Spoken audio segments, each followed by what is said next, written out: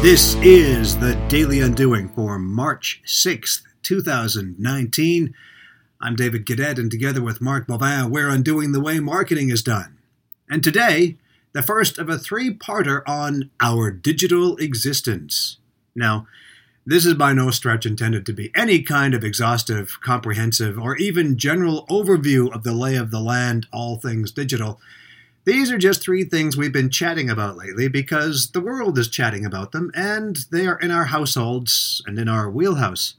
They are Fortnite, the online gaming obsession discussed today; Momo, the online fear-mongering hack discussed tomorrow; and the running amok world of self-proclaimed social media gurus discussed Friday.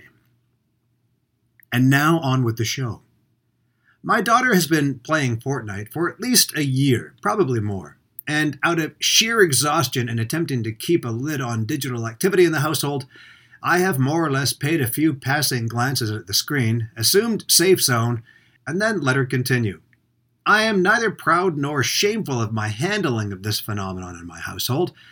I'm somewhat aware of the threats online gaming introduces, but take comfort in the notion that both of our daughters have been brought up in a household of openness and alertness, and they know they can talk to us about anything in a safe way. So, several months after my daughter has become a fluent Fortnite player, as any 12-year-old has become, we're driving in the truck, listening to her favorite Sirius XM radio station, Hits 1, and they're talking about current EDM DJ fave, Marshmello, having held a concert on Fortnite. This got my attention on so many levels. The concept of an international pop star by any definition holding a concert inside the ecosystem of an online video game blew my mind. The fact that over 10 million people watched the concert within the game blew it even further. And then add 27 million more views, mine included, on the review on YouTube. There are so many things to undo here in so many ways I don't even know where to start. The first, as an entrepreneur and a marketer, is obvious. I need to know more about this. It's somewhat less obvious for parents, but I think it bears mentioning to both of my selves. I must get with the program or get out of its way. Fortnite may be just the flavor of the month. There was Pokemon before, and there will be something else coming tomorrow. But it's the attention being paid to online virtual reality which has become so commonplace, it's usurped just about any other daily activity, including things like watching the news. The second takeaway is a question. What are we to do with this?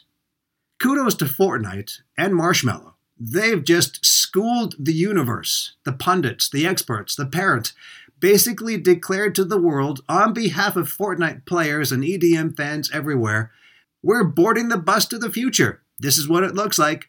Hop on if you wish, or get left behind. A daunting and somewhat concerning challenge to a couple of middle-aged dads of young kids, and operating in a world where business and marketing, our forte, suddenly seem in question, thanks to Fortnite.